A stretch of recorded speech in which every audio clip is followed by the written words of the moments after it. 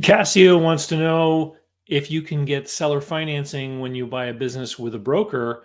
And if there is seller financing, how does the broker get their commission? I'm David C. Barnett, and you're tuned in to Small Business and Deal Making, the broadcast, podcast, YouTube channel where I talk about buying, selling, financing, and managing small and medium-sized businesses while controlling risk.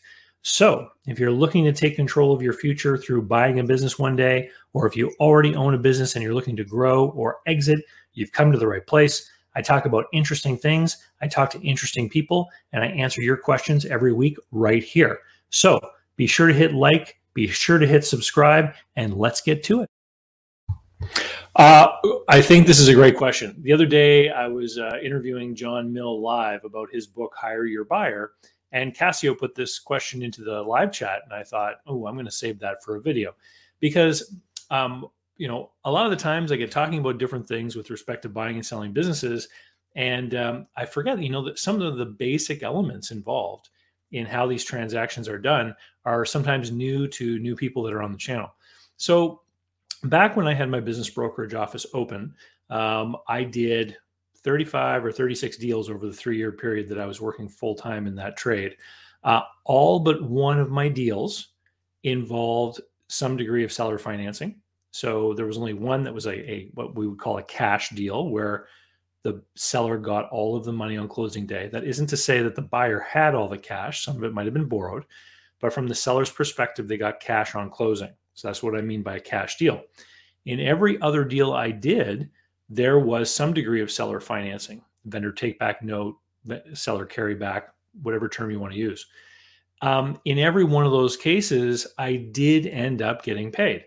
So let's look at this from the perspective of the 3 different players. Okay.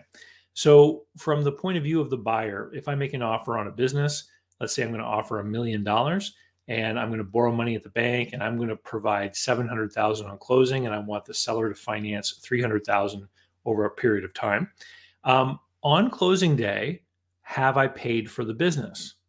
The answer is yes, you have, because the seller has agreed to accept $700,000 in cash, whether my money or from the bank, and a piece of paper saying that I promised to pay the other $300,000. So that note is an asset. It's a promise to pay into the future. So if you go down to the bank where they write mortgages on houses, they have all those bits of paper called mortgages. They look at those as assets because each one of them basically says that they get to receive money from the homeowner, right? So when someone sells a business on closing day, they are paid in full. One of the things that they're accepting as part of the remuneration for that business is that promissory note. So let's look at the other side of the 3-sided table, the broker.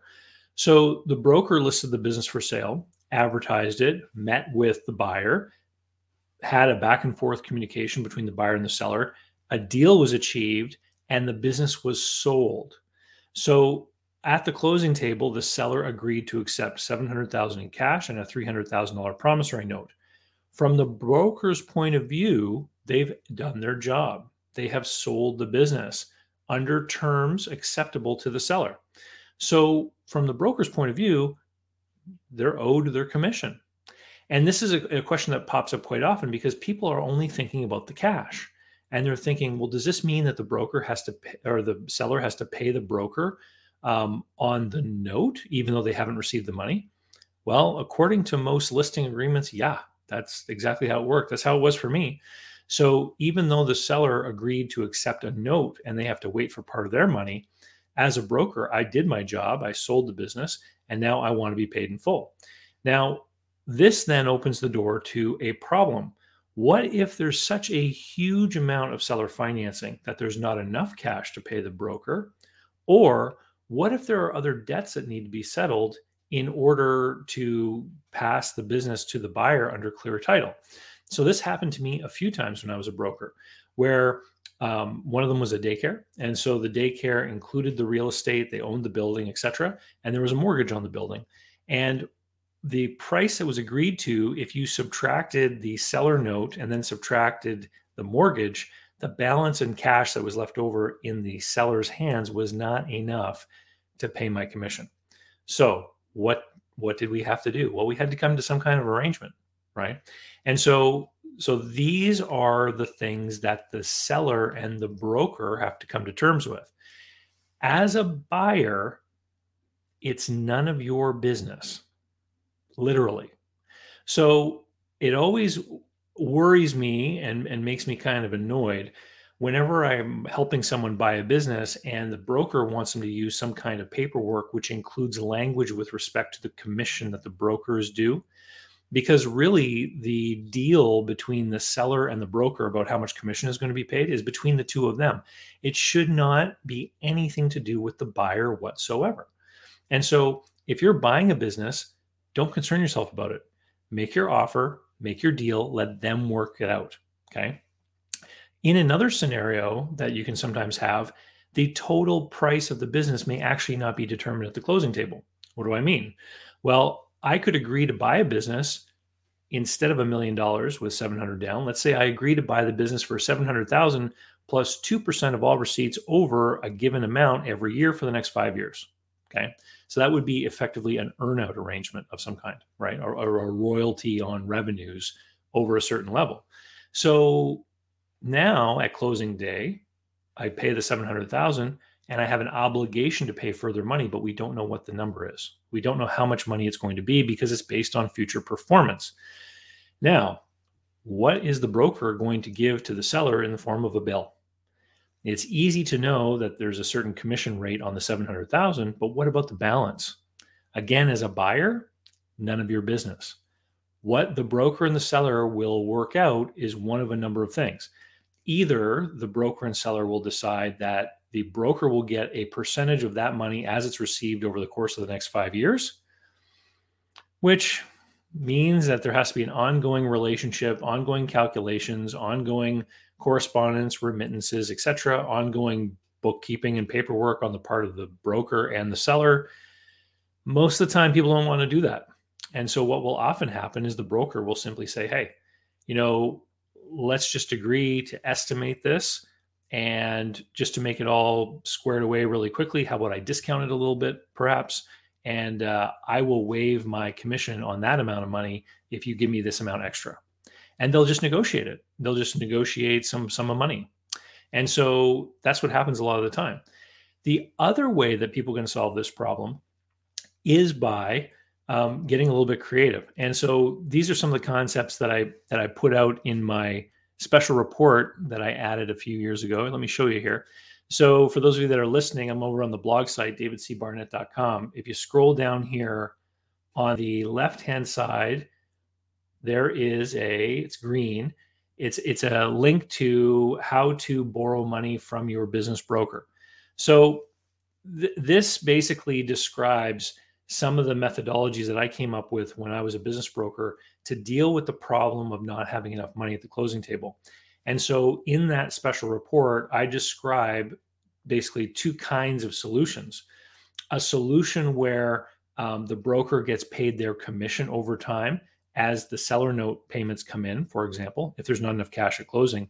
But the other solution is for the broker to actually make a loan to the buyer. And that loan to the buyer effectively cancels out part of the bill of what the seller owes to the broker. And so I titled this how to borrow money from your business broker, a guide to finding some of the money you need to buy a business. And what's interesting is over the course of the last couple of years, since it's been out, a lot of business brokers have downloaded it. And I've gotten a lot of emails from people saying, wow, this is actually creative. I can see where I could use this tool to actually close more deals. And that's the whole reason why I put it together. And so if you click on that, it goes through to the sales page. It's $29. And there's a video, there's the audio, there's the book, and examples of how you put this together. And so this is another way that you can deal with the problem. But thank you very much, Cassio, for sending me the question.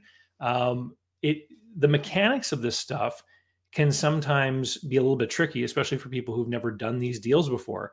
And believe me, I've heard from people who've actually had deals fall apart just because they couldn't figure out some of these things.